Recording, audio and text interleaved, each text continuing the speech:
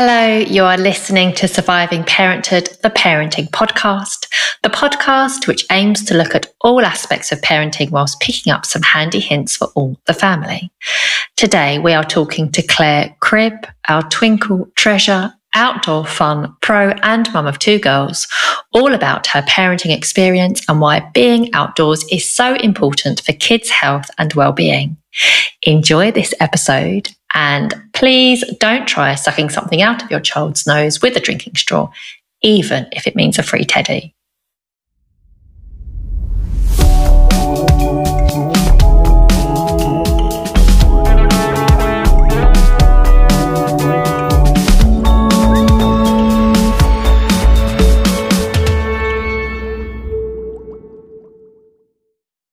As you know, we are on the same team together, aren't we? But for the listenership, could you please let us know a little bit about your parenting setup at home? Okay, so my family consists of myself and my husband and my two daughters who are 10 and 12, going on teenage. So they are, but one is at comprehensive school, one is at year 6 at primary school, and I work at home. And then since lockdown, my husband's been working at home every day. And we sort of, so I do a bit more of the parenting because I am part-time, but he's pretty good. He mucks in and cooks and, he's just generally very helpful, which is good. Oh, that's good. Yeah, it sounds a little bit like my parenting setup. Chris has been here for a while. Yeah, literally since last February. So we've had 2 whole summers with each other at home. First of all, it was like, oh my goodness, how am I going to cope with this human that I'm not used to seeing very much, and seeing you all day, every day. But I don't know, I think somehow it just sort of worked out. And it was actually quite nice from picking up the brunt of, parenting, which is what I used to do, to now actually having someone there to really chip in and, as you say, cook and just making it sort of more equal. It's actually been really nice. And I never thought I'd say that. Okay, so that is your parenting setup. And do you have, because we like to break the ice with every episode in the same way, do you have a parenting funny moment or parenting fail that you might want to share with us? Yeah, so parenting is a funny old game, isn't it? There's been lots of funny moments and lots of fails as well. But one that stands to mind is when my oldest daughter was, about 4 or 5, and she was playing with her hammer beads. Did you know what hammer beads are? Yeah. Oh, yeah. Those little beads that get everywhere. And she stuck one up her nose. And she'd never done anything like that before. I thought I'd get away with it. She stuck one up her nose, and I could see it. And I was determined not to have to go to A&E to get this little bead out. So I thought, right, okay, I'll just get a pair of tweezers. So, trying to get it to lie still, I had these tweezers, couldn't get it out. So I Google, good old Google. Yeah. People, it's quite a common problem actually. So that's interesting. So someone said get some black pepper and sort of sprinkle it on her face. So she sneezes it out. So I tried the black pepper near her nose and she did a bit of sneezing, didn't come out.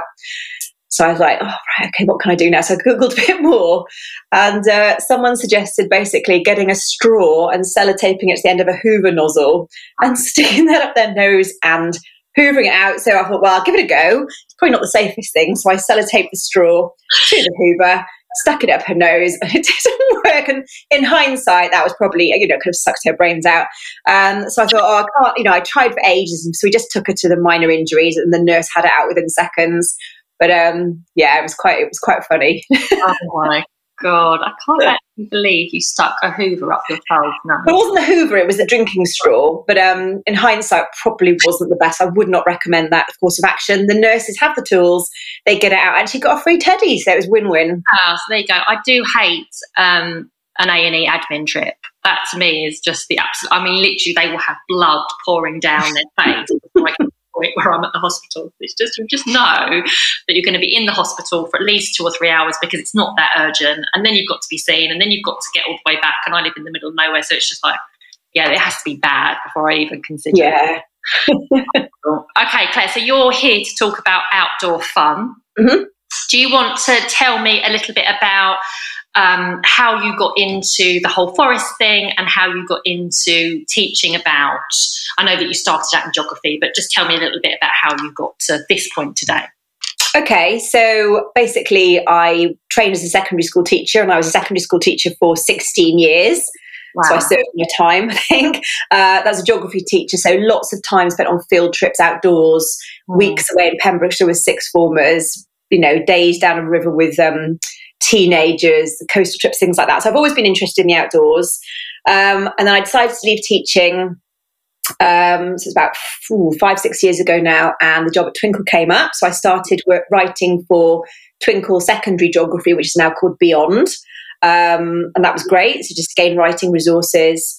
And then I moved on to Twinkle Life, where I had the role of leading a sort of product called Outdoor Explorers, which was based on forest school style lessons, lesson plans for early years, Key Stage 1 and Key Stage 2. And then, so I've moved around a bit, and then I've been with parents for, I think, a year and a bit, working with you, obviously, on the health and wellbeing team, which also includes a focus on outdoor activities.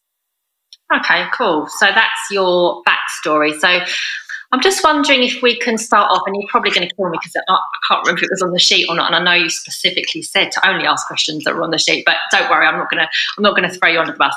I'm just wondering about devices, first of all, if we can start off by talking about that, because I know that it is a problem that a lot of parents are coming up against, and I know that in some ways children are spending more and more time on their devices and potentially less time on being outdoors and just having lots of nice times together outside. In my personal experience, obviously it wasn't really a thing for me growing up. I didn't even get my first phone until I was at university, so I feel like our children are very much going to have a different experience, the experiences that we have. But I'm just wondering about how important it is to spend as much time as possible outdoors, how devices may be affecting well-being, and the benefits of being outdoors for sort of emotional health and physical well-being. What would you say to that? Yeah, it's true. There's been some surveys done that have shown that 3/4 of children in the UK actually spend less time outdoors than prison inmates. So it's really serious. The reason for that is basically lack of green spaces in some areas. Obviously, digital technology. It's so easy just to sit your child in front of the telly or a device, keep them occupied. And then also parental fears over safety, with all the news stories. I grew up in the 70s and there was the same risks, but I was out playing all day in bales of hay and climbing trees. But these days parents are a little bit more concerned, a little bit more aware, so maybe they don't let their children far from home. So it is a problem, but it is really important that children get to go outdoors. Walking, playing in woods, climbing trees, all the things that children should do. The benefits are obviously physical exercise. So there's lots of, childhood obesity. So getting out, just being active is good for heart health, physical health. And there's loads of well-being, mental health and well-being benefits as well. So being outdoors actually has been proven to reduce stress and anxiety. We know ourselves, if we've been working hard, we go out for a bit of fresh air and we feel better. Children, when they're outdoors, they just get a chance to relax, to sort of reflect, take a break from the routine. It also boosts their confidence and self-esteem. So doing an outdoor activity, sometimes you might be doing something that puts you slightly, out of your comfort zone. So maybe climbing a tree, maybe exploring a woodland, running, jumping over logs, things like that. It just, it boosts your confidence when you can do something that you haven't done before. And then really importantly, it actually has a physiological effect. So we've all heard of the happy chemicals, serotonin and dopamine. They help regulate mood and emotions. So basically, serotonin is released during physical activity. So when they're walking, running, climbing, they're releasing a hit of serotonin, which is really good for mood. And then dopamine is released when through problem solving. Problem solving activities and physical challenges. So making a den, following a map, finding, going on a long walk and feeling that sense of achievement, and that releases dopamine as well. So, that's also important, as well as vitamin D, obviously. Vitamin D from sunlight is really important for health benefits as well. Okay, thanks for going through those. I especially love the hormone one, because I feel like if you can put it into context in that way, I think it's actually really helpful for parents to understand what's happening physiologically in the body. And just in terms of, I think you mentioned sort of taking risks, and I feel like, especially with the forest school stuff, especially, I mean, my two, we're lucky in that both of mine get to do, I mean, that's honestly one of the biggest perks of the school, that they both get to do forest school. They both get to do it for a full day once a term, and then they do it for half a day every other week. So they actually do quite a lot, which is lovely. And I can't tell you the number of benefits that they get from being in that outdoor space in that way. I mean, I know the forest school leader, she talks about it being sort of deep play. Yeah. And that's what it is. It's sort of without the expectation of the classroom environment, which I think especially for kids now, it's even more intense, so intense. So intense, debilitating. I mean, the amount of pressure that teachers are under to tick all those boxes and making sure. Absolutely. Yeah, my younger daughter's got her SATs this year, if they go ahead, and just dreading it, really. Yeah. The year 6 SATs? Yeah, so the last 2 years they've been cancelled because of COVID. Oh, yeah. This year it might well go ahead, and she's already quite a sort of anxious person. So, yeah, lots of outdoor time for her. Yeah, outdoor time for her. And I feel like just coming away in that sort of environment where they can really be themselves, and it's sort of a very holistic way of going about things. And I am, especially as a parent, interested in taking risks, because I feel like, I mean, my youngest, even though physically he's quite a risk taker, he's very sensitive. So I feel like forest school is so beneficial for someone like him particularly. And then my eldest, she's sort of like a wild spirit, so she just loves, being at one with nature. But I think they both have developed so much confidence from being in the forest school environment, and I feel like they've been able to organise their play so much more effectively as a result of that. Yeah. I'm just wondering if I can ask you, Claire, about sort of forest school specifically, and what you really feel like the benefits are to that.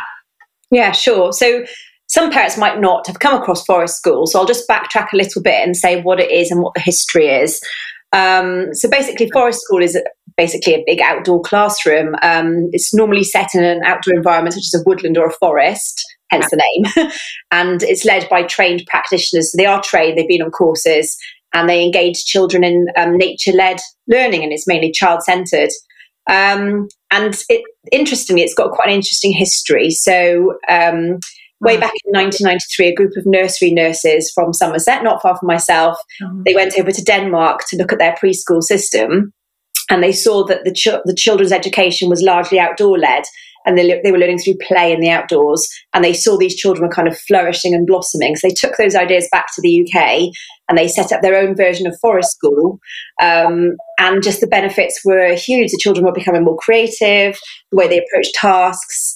And so basically local authorities about 20 years ago now started taking it on board and set up lots of training colleges. And now there are probably hundreds of forest school establishments around the UK. I know there are more and more springing up all the time. I see them on Facebook. Yeah. And so it's definitely growing, and the benefits are out there. Just for parents, again, who've never sent their child to one, don't know what it is, the kind of things they might do, and this is probably what your children have done as well, is they might do things like foraging in the woodland for sort of wild fruits and nuts, obviously supervised. I'm not going to let them pick poisonous berries. Shelter building, making dens, out of fallen logs and twigs, not twigs, sticks and things like that. Climbing trees safely. Obviously, they're not just going to say climb a tree. There is safety, lots of health and safety precautions in there as well. Woodwork, kind of whittling, maybe carving, building fires, cooking over an open fire, going on mini beast hunts, sensory walks, scavenger walks, all the kind of things that just great fun for children. Totally away from the device, totally away from the telly, and engaging with nature. And the benefits of that are pretty much what you touched on already. So for children that are perhaps a little bit less confident, it's just great for them because their perhaps with their friends, they're working in teams, they're achieving. If they make something, light a fire, cook something, they're seeing that achievement. It develops their self-confidence. Their social skills are being boosted. In the classroom where it's all very regulated and they have to work quietly out in the forest, they can sort of be themselves, be wild and free, running around, using up their energy. Behaviour has been shown to be improved, attention span, their motivation to work, become better learners. I just think it's just so healthy, and it just should almost be a compulsory part of education, I think. I know schools are picking up on it. They do have more outdoor learning, but I think just getting back to nature and just doing what we did as children, just playing and, playing with sticks, I think it's really important. Okay, thank you so much for sort of letting us know exactly what Forest School is for those parents that maybe haven't come across it, and what those benefits are, because as you say, they are so incredibly valuable.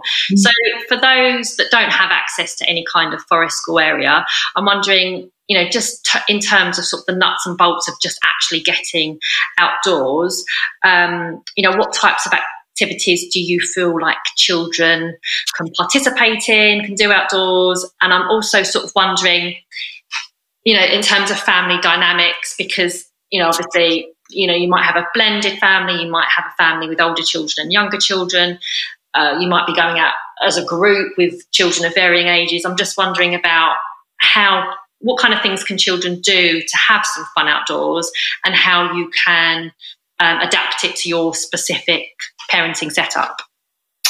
Yeah, lots of things to do. I mean, obviously, some people don't live in the countryside, some people live in towns and cities, and it's not that easy. But just going anywhere, even exploring your local neighbourhood. You could go on a scavenger hunt as a family. So it's the idea, I mean, Twinkle's got loads of resources on this, but the idea is that you have a list of objects to find, and you go off and you sort of split yourself into little groups. So if you've got children of different ages, I don't know, 5, 10, 12, you could split up the groups. You've got an older one and a younger one together. So they'd go off and collect these objects and sort of race to come back. So that's good fun. Just exploring a new area. Going on bike rides as a family is nice, because the younger one could perhaps go in a bike seat and you could all go out for a family trip together. Exploring woodlands, like I've mentioned before, you could sort of play games, hide and seek, make dens.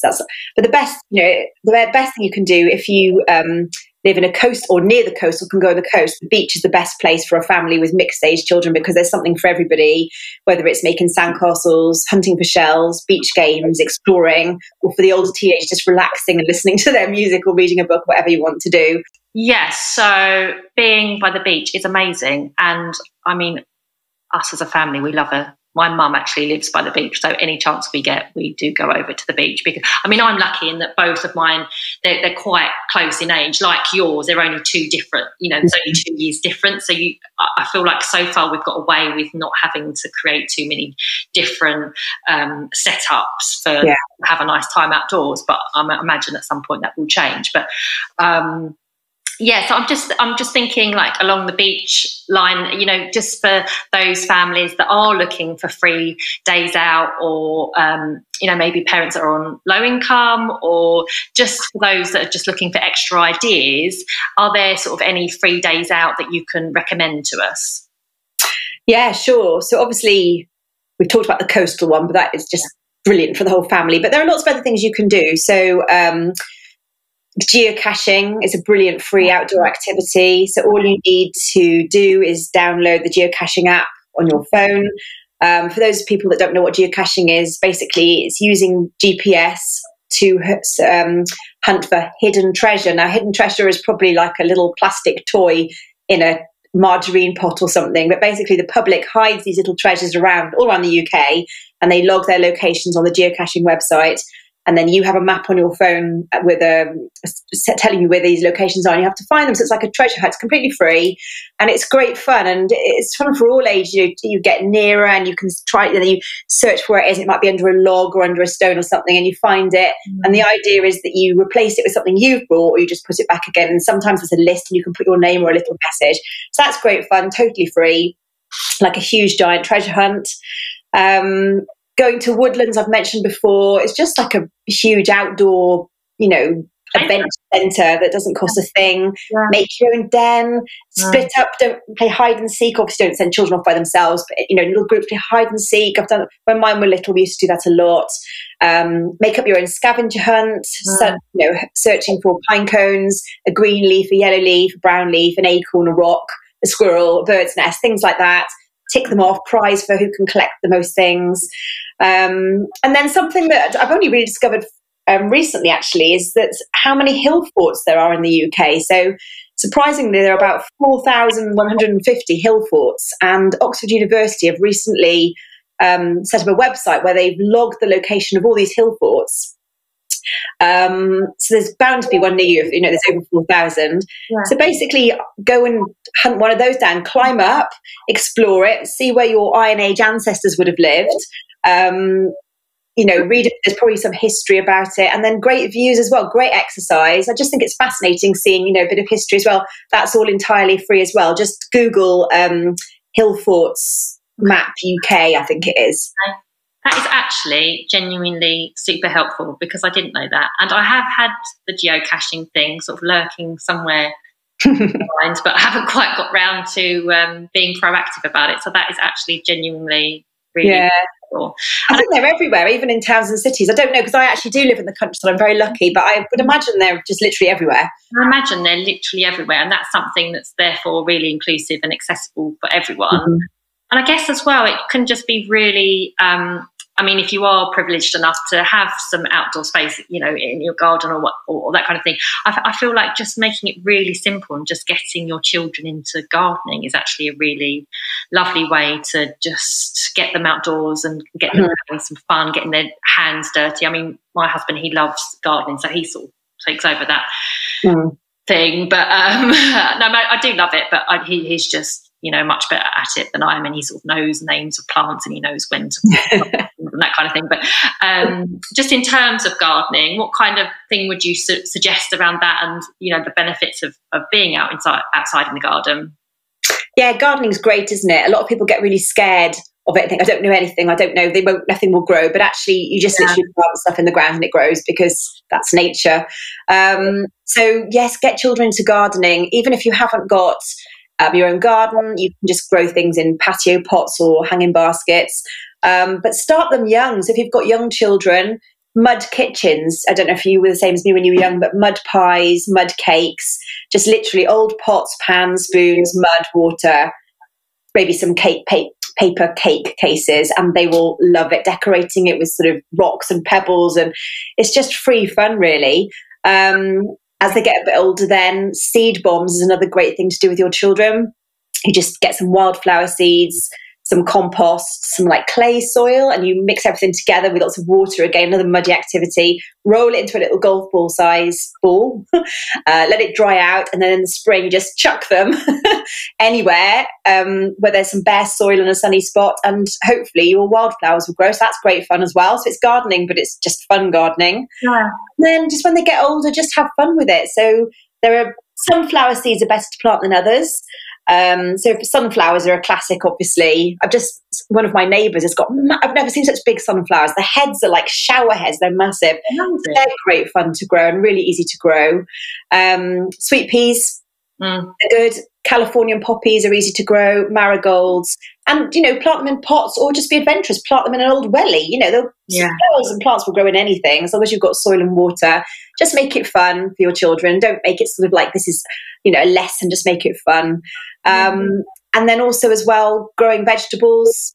It's really, really easy to do, and it might encourage your child to start eating things that they've grown. They often do. So French beans, tomatoes, salads, strawberries, loads of things. Yeah, just try and get your children into gardening. But you don't need to call it gardening. Just call it having fun outdoors and planting and playing with plants. Yeah, those are really good tips. And I do feel like if children are participating and it being sort of a sensory, interactive experience outdoors, then especially with the vegetables, I feel like my two have especially tried things that they wouldn't ordinarily try because they're the ones that put it into the ground. So I feel like the benefits, it's a bit like a domino effect, isn't it? It's just amazing, really. And I feel like it doesn't have to be anything too big and meaningful and Instagram worthy. It just has to be, as you say, those things that you highlighted, just making it really fun and accessible. So yeah, thanks so much for those tips. I've actually been writing them down this over. Good.